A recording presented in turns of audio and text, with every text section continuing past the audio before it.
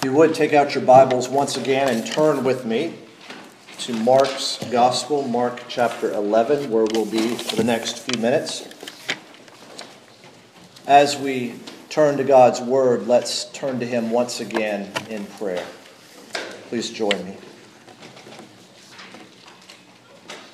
Almighty God, our Heavenly Father, we thank you for your faithful promise to be with and for your people, to provide for our every need. And we thank you, Father, for your word.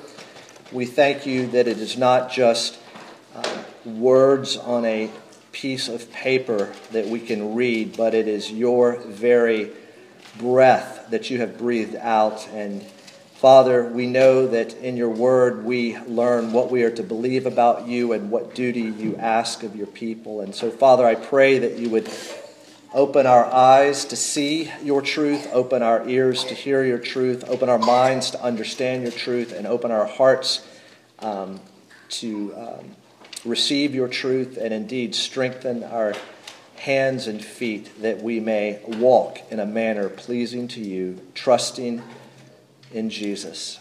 Father, may your word before us now be our rule. May your Holy Spirit be our teacher, and may your greater glory be our supreme concern.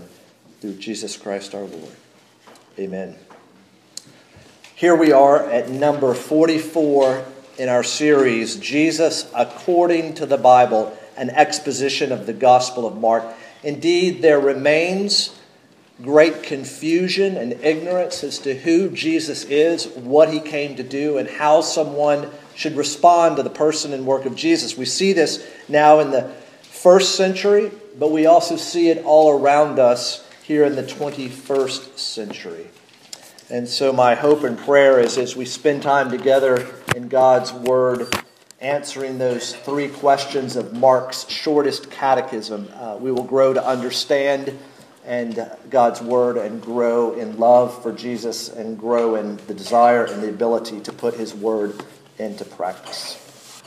Think with me about your most recent car trip away from home, a vacation.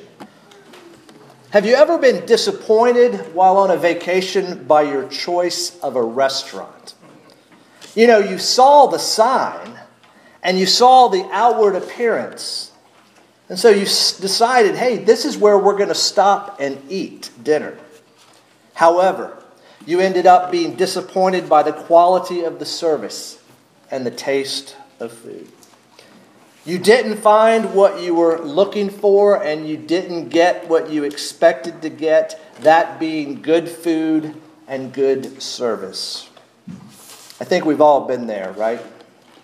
Disappointed that the restaurant didn't match our expectations. Well, we've got something like that taking place here in our text as Jesus visits the temple in Jerusalem. Jesus visits the temple and he leaves rather disappointed because he found the appearance of religion, but not the reality of true religion. He observed a form of faith, but not the content of faith.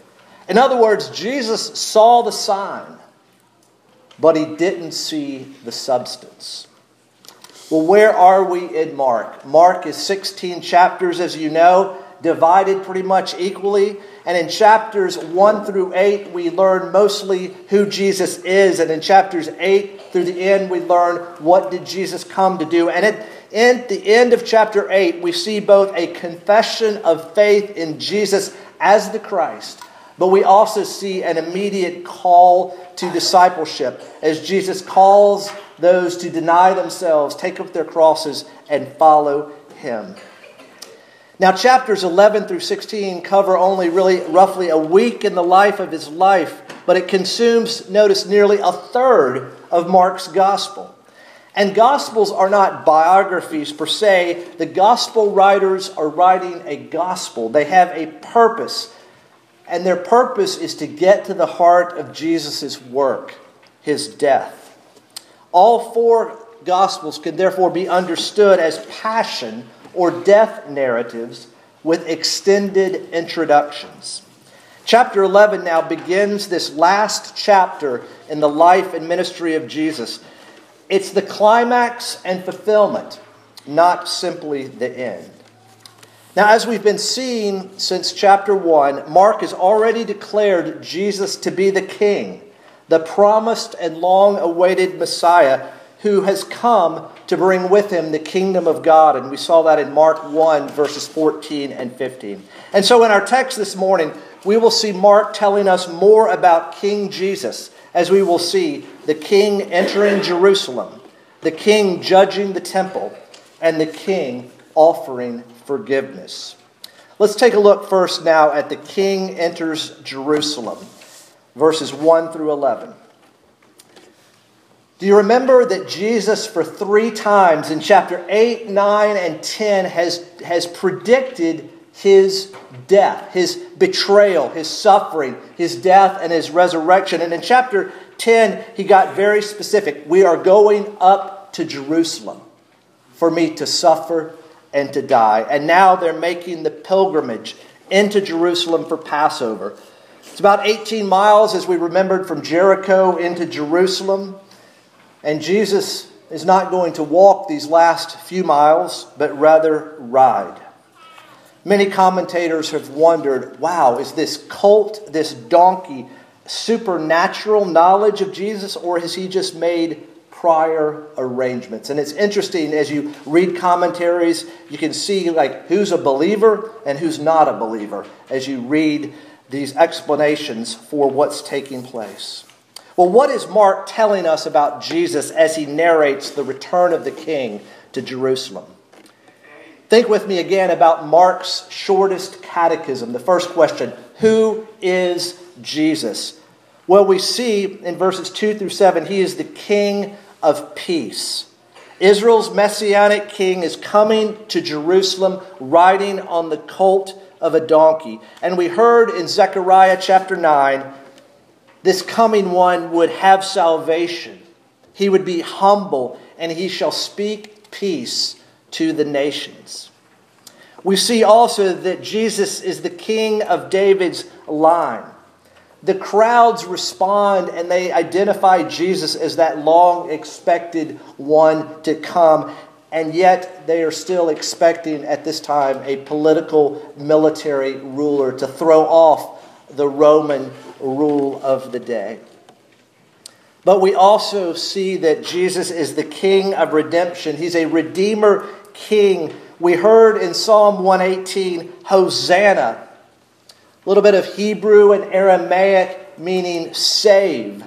Save us now. And it's almost like the expression praise the Lord it's not a command anymore. Praise the Lord is just an expression. And here it's the people's expression, Hosanna. Even though literally it's going to mean save us. Save us now. It is an expression of praise, of recognition. Again, people are expecting a political and military salvation. And yet Jesus, as Mark has been showing, is coming to bring a complete salvation of soul and body. The crowd most likely thinks he's coming to save the Jews, but Jesus knows he is the Savior for the world. They are thinking that salvation is for the good and the strong, and yet Jesus is going to show salvation through sacrifice for the repentant and the weak. Well, what else does these first few verses of chapter 11, the King entering Jerusalem, what else do we learn? What else do we learn about Jesus? We see Jesus' sovereignty. Jesus is entering Jerusalem on his own terms. He is in total control of events. Notice in these verses, Mark's great detail. There is precise fulfillment. There is precise obedience. Notice also not only Jesus' sovereignty, but his humility. He comes not on a war horse, but a donkey. Here he's bringing peace, not war. This is a different conception of greatness and power that Jesus is bringing. And here is an enacted parable, a remarkable self-disclosure. Jesus is saying, I am the king who comes in weakness. Therefore, my kingdom is only entered through repentance and admitting your need. As we've seen Mark show us, Jesus is teaching his disciples that over and over and over again. Notice also that Jesus' amazing knowledge and commitment to the Scriptures. His life was shaped by a total confidence in and knowledge of the Scriptures. He brought every part of his life and faced everything in his life through God's Word. It's amazing sometimes to read through the Gospel of John and see Jesus' submission to the Word of his Father. It's an amazing example. It's an amazing challenge. Jesus himself completely trusted these prophecies about him. And he followed the Scriptures. And in the end, we cannot follow Jesus without also adopting his loyalty to the Bible, his loyalty to God's Word. How are you doing when it comes to following Jesus in the area of your view of God's Word? Are you, like Jesus, seeking to place your entire life under God's Word? Is your food, as it was for Jesus, to do the will of your Heavenly Father? Look at verse 11, the transition. Jesus has entered Jerusalem. Where does he go first? He goes to the temple and he takes a look around. Somewhat of an anticlimax, isn't it, after this triumphal entry into Jerusalem? And yet, as we will see, it is the quiet before the storm. For we will see not only in our passage does Mark show us the king entering Jerusalem, but the king judging the temple. Here we're going to see a typical Markan sandwich where he takes two things and he brings them together and he structures his material with a sandwich. Because the material in the middle is the cleansing of the temple in verses 15 through 19. And it interprets and is interpreted by the material which surrounds it, which is the cursing of the fig tree that we see in verses 12 through 14 and also 20 through 21. The fig tree is a visible object lesson, and it clearly represents something else. Jesus' actions regarding the fig tree represent what he is doing in and with the temple. Those of you that may know your Old Testaments may know that a fig tree was a metaphor, a picture for Israel. We see that in the major prophets and the minor prophets, Israel being referred to as a fig tree. Well, Jesus, we see in our passage, sees the fig tree. He is hungry. He sees the leaves and he expects fruit. But because there is no fruit, he curses the tree. Well, that's what's on the outside of the sandwich. Let's go to the inside, the temple. When you see and hear the temple, you think huge Old Testament significance. Because now Jesus has not only entered Jerusalem, the focal point of Jewish life, but he's also now entered the temple, the focal point of religious life. The temple was the symbolic dwelling place of God on earth where sacrifices and prayers were offered to God. Here's a quick history of the temple. Remember, in the wilderness, there was no temple but a tabernacle that had to get packed up and moved every time God's people moved closer and closer to the promised land as they wandered in the wilderness. And David, King David, had it in his mind to build a temple for God, a permanent dwelling place, as it were. But remember, God said, no, David, you're not the one to do it. Your son, Solomon, will do it. And Solomon built a temple that in Isaiah's prophecy, chapter 56, that temple was referred to as a house of prayer for all nations, among many things, but that was a designation of the temple. And that temple was destroyed at the time of the exile, but rebuilt at the time of God's people's return. Even though that rebuilt temple didn't compare with the old temple, nor in Ezekiel's vision of a temple, it nonetheless was magnificent and rivaled anything that Greece or Rome or Egypt built. Jesus enters the temple. Back in 1968, Motown up in Detroit, that record label, released a song by Shorty Long, and here it was. Hear ye, the court's in session now. Here comes the judge. Here comes the judge. Here comes the judge into the temple. Those of you that were listening close to Malachi chapter 3 can see now in this action of Jesus the fulfilling of those words of the prophet Malachi. The king, the judge, is entering his temple. Back to the fig tree. Jesus observed leaves, and therefore he expected fruit. In the Old Testament, God compared Israel to a fig tree and looked for fruit. But what evidence did Jesus find? He found a lack of fruit. And what did Jesus find in the temple? He found commerce. Not right or wrong in and of itself, but the problem was it was being abused. Here, there are leaves on the fig tree, but there is no fruit. There's no prayer going on.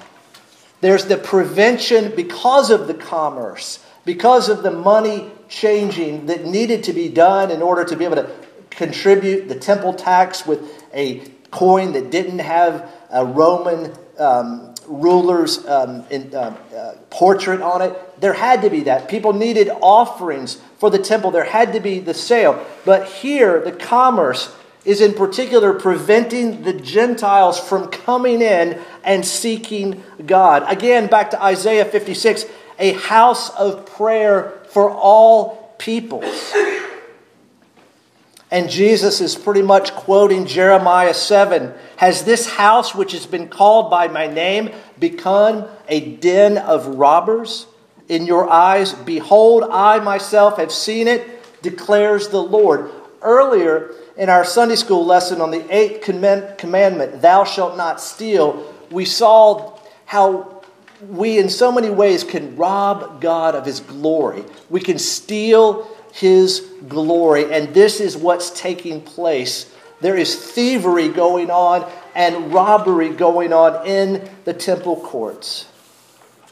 Remember the song, The Judge? The court's in session, here comes the judge, and the judge passes a sentence. He drives out the merchants, he overturns the tables, and get this. This temple area, this courtyard for the Gentiles was being used as a shortcut. You know, to get from point A and B, the closest is to cut through the temple courtyard. Jesus blocks the shortcut. The sentence is passed, and not only that, but guilt is confirmed. Look with me at verse 18. What do we read in verse 18? And the chief priest and the scribes heard it and were seeking a way to destroy him. For they had feared him because all the crowd was astonished at his teaching. That's not new. We've read that before of how the religious leaders and the Herodians, the Pharisees and the Herodians plotted together as to how to destroy Jesus. Because Jesus amazingly can unite foes against him. What do we learn about Jesus? Not only who he is, but also what he came to do. First, we see in this the authority and majesty of Jesus as Lord as well as Savior. The only person who has the right to rearrange the furniture in a house is who? The owner. The owner of the house. How would you guys like it if somebody, a house guest, comes over to your house, and just like we've got house guests and we went away and they stayed in our house, and we come back and you rearranged our furniture? Not good. Not good. No, they didn't do that. But had they done that, That would have been wrong. Only the owner of the house has the right to rearrange the furniture, and Jesus is displaying his divine authority and his divine identity. Second, not only does it show Jesus' authority and majesty, it shows us that Jesus hated religion that was only concerned with external rituals rather than the internal realities like prayer and devotion. Because you see, this description of the temple could have been, he went in and he observed people pray. He went in and he observed Jews telling Gentiles about the one true and living God. He could have gone in and seen men and women on their face confessing their sin, but that's not what he saw. He saw external rituals rather than internal realities. Jesus here is also judging parochial religion, only concerned with themselves, those on the inside, not with those on the outside. Remember, God calls us in, but he also sends us out to be a light to the nations, as we saw Jesus' work in Isaiah in the servant songs of the Messiah. And as we often do in a confession or a call to worship, that we recognize that he's the Lord of the nations. And all the nations will come to him. And we also see Jesus is a man of power. Meek and mild Jesus coming in on a donkey, on a colt of a donkey, is also absolutely ferocious, overturning tables, blocking the way. And notice how much help Jesus had? None. Some things only Jesus can do, and he's doing this in the temple. He's a man of power. Well, remember that Scripture is like a window. We've been seeing who God is, who Jesus is, but we also know that Scripture is a mirror that we can also look into and see ourselves. What do we learn about ourselves? Is there fruit in our lives? Is there the visible outgrowth of real faith in the heart? The fruit of the Spirit is a gift of God, and it's an eternal work that displays itself outwardly. Love, joy, peace, patience, kindness, gentleness, goodness, self-control. An inward work of the heart that's displayed and seen outwardly. We also see the image of leaves. They may refer to many things that can appear to be signs of real belief, but can grow without real heart change. Things done in the power of the flesh. Those of you that have been walking with Jesus for a number of years, you know that for a time you can make things happen in your own strength, in your own wisdom. You can give the appearance of godliness, but you can lack the power because it's just all you. This should show us that it's quite evident that we can be very, very busy in the church, very, very busy with religious activities without real heart change. When Jesus comes to live in us, which his scriptures make clear he does, he has the right to rearrange the furniture of our life. I remember again, I'll never forget it. My friend and I were sitting at the Big Boy down in Covington, and he said, when I run up against God's Word and I look at my life, he said, one of us has to change. I'm afraid a lot of us spend energy to try to change God's Word rather than humbly asking the Lord to help us change in accordance with his Word by the power of his Spirit. And notice also, if Jesus is concerned about the nations, as we hear again and again through our calls to worship, the question has to be asked, are we concerned about the nations? It's on God's heart. Is it on our heart?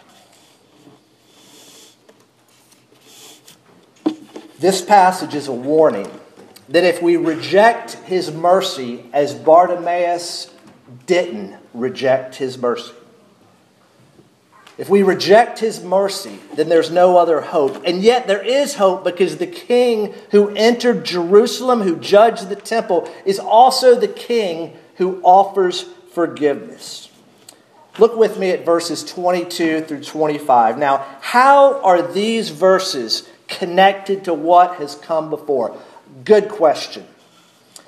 Sadly, these verses are often taken out of context in order to teach a particular view of prayer. My friends, this is pastorally disastrous and leads to despairing, disillusioned Christians. This text isn't a general piece of teaching on the nature of prayer. In its context, it must have to do with deliverance from the judgment that Jesus has just proclaimed on unbelieving Israel. Back to looking at the fig tree, Peter was shocked. Peter's starting to understand, if the temple and the sacrificial system go, how would anyone be ransomed? How would anyone be atoned for? How could anyone get into the kingdom of God if Israel could not get in? Well, verses 22 and 25 are Jesus' answer to that question and describe the right response to the prospect of judgment. The fruit which the temple, for all of its religious leaves, lacked. Well, what is it? What is the fruit? It's believing prayer for our own salvation and that of the prayer. Let's take a look now at faith, prayer, and forgiveness. Once again, Jesus is drawing our attention to one thing: faith.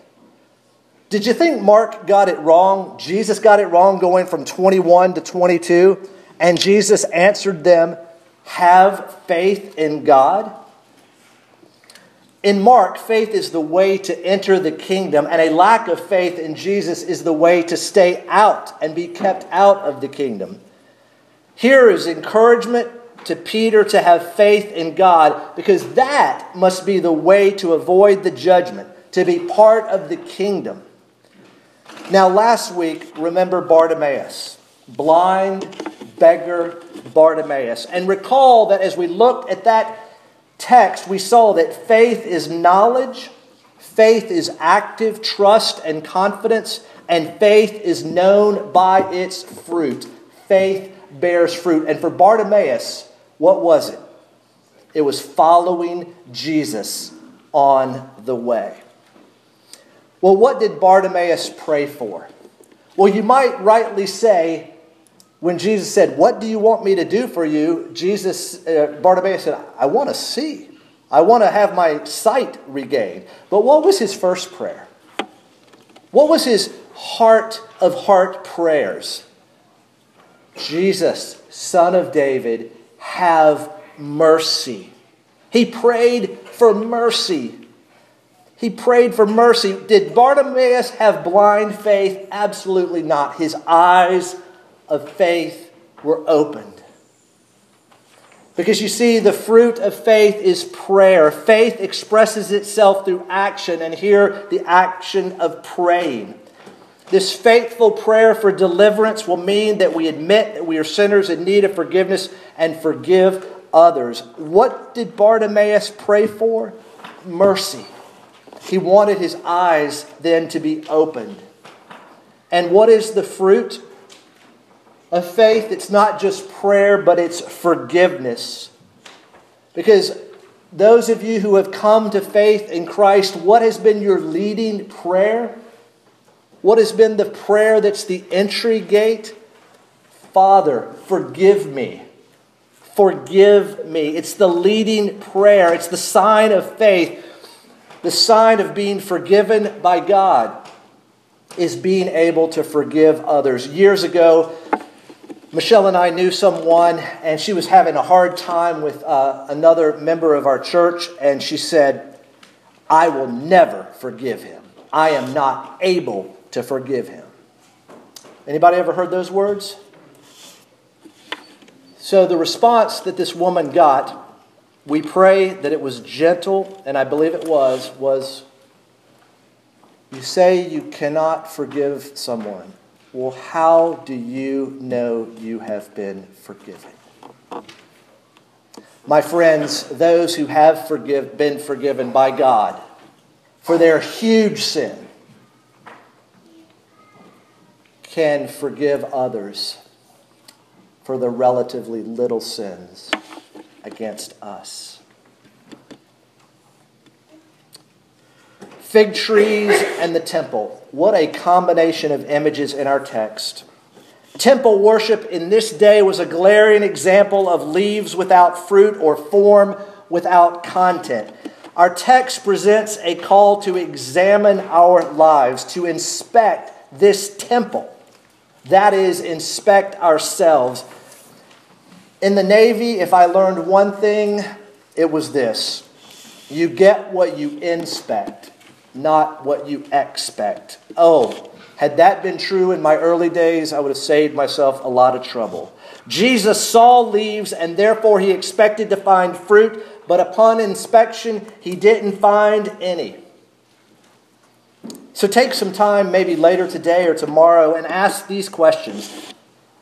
Do I honor God with my lips, but my heart, my life is far from Him? Do I have the form of religion, but not the power of true religion? Because Paul writes Timothy about people having the appearance of godliness, but denying its power.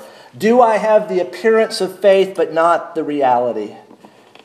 Now, I don't know if you caught this, but bearing fruit here is impossible. Look at verse 13, the second half. He found nothing but leaves, for it was not the season for figs. Now, wait a minute.